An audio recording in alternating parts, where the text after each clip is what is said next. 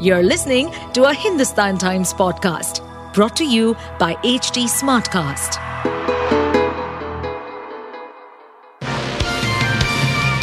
Hello, these are the top news for the day. As the national capital gets ready to host the 18th G20 Summit today with global leaders in presence, it is very important to look at what it holds on its agenda.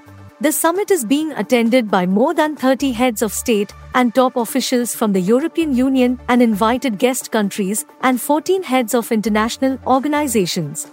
India is hosting the G20 Leaders Summit in the national capital at the newly inaugurated Bharat Mandapam on September 9th to 10th. The summit would commence with the arrival of the world leaders at the venue, Bharat Mandapam, from 9:30 a.m. onwards. Around 10:30 a.m., the first session of the G20 Summit One Earth will take place. One Earth will be one of the main topics of discussion during the session at the G20 Leaders Summit. This session will focus on accelerating climate action through increased mitigation and strengthening the agenda of global net zero emission as soon as possible. Notably, the theme of this year's G20 Summit, which is taking place under India's presidency, is Vasudhaiva Kutumbakam, or One Earth, One Family, One Future, is drawn from the ancient Sanskrit text of the Maha Upanishad. Essentially, the theme affirms the value of all life, human, animal, plant, and microorganisms, and their interconnectedness on the planet Earth and in the wider universe. After the conclusion of the One Earth session, and followed by lunch, another session of One Family would be conducted at 3 p.m. as a part of the summit. At around 7 p.m., the dinner hosted by the President of India, Draupadi Murmu, will take place. N. Chandrababu Naidu, Telugu Desam Party President and former Chief Minister of Andhra Pradesh, was arrested by the Nandyal Police in the early hours of Saturday, a party spokesperson said.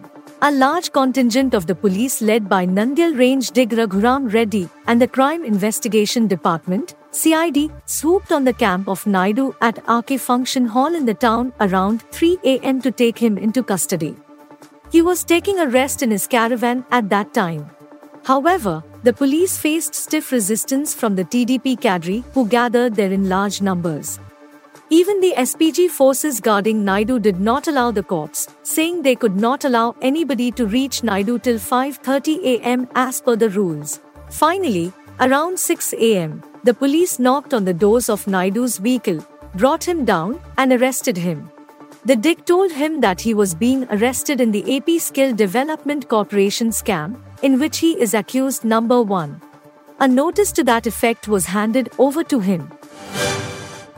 A powerful earthquake in Morocco's high Atlas Mountains toppled buildings and sent people fleeing their homes in several cities late on Friday, residents said, and a local official said dozens of people had been killed.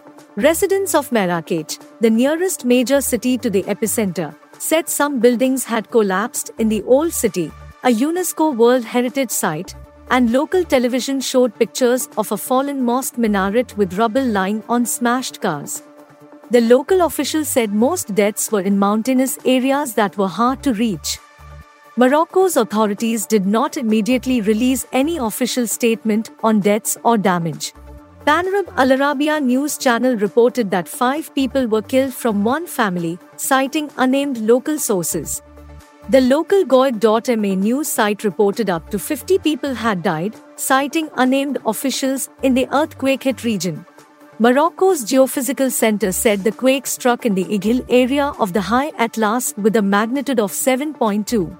The US Geological Survey put the quake's magnitude at 6.8 and said it was at a relatively shallow depth of 18.5 kilometers. Sri Lanka and Bangladesh, two of the most exciting cricketing nations in Asia, are set to face each other in the Asia Cup Super 4 clash where hopes or records are destined to shatter. Sri Lanka are just one victory shy of achieving the second longest winning streak in the ODI format. The defending champions are eyeing their 13th consecutive win. The Australian team from 2003 had a record of going unbeaten in 21 consecutive games. On the other hand, Bangladesh will be looking to find consistency and keep their hopes alive of making their place in the final. Inconsistency in the batting as well as the bowling department has been their sworn enemies throughout this tournament.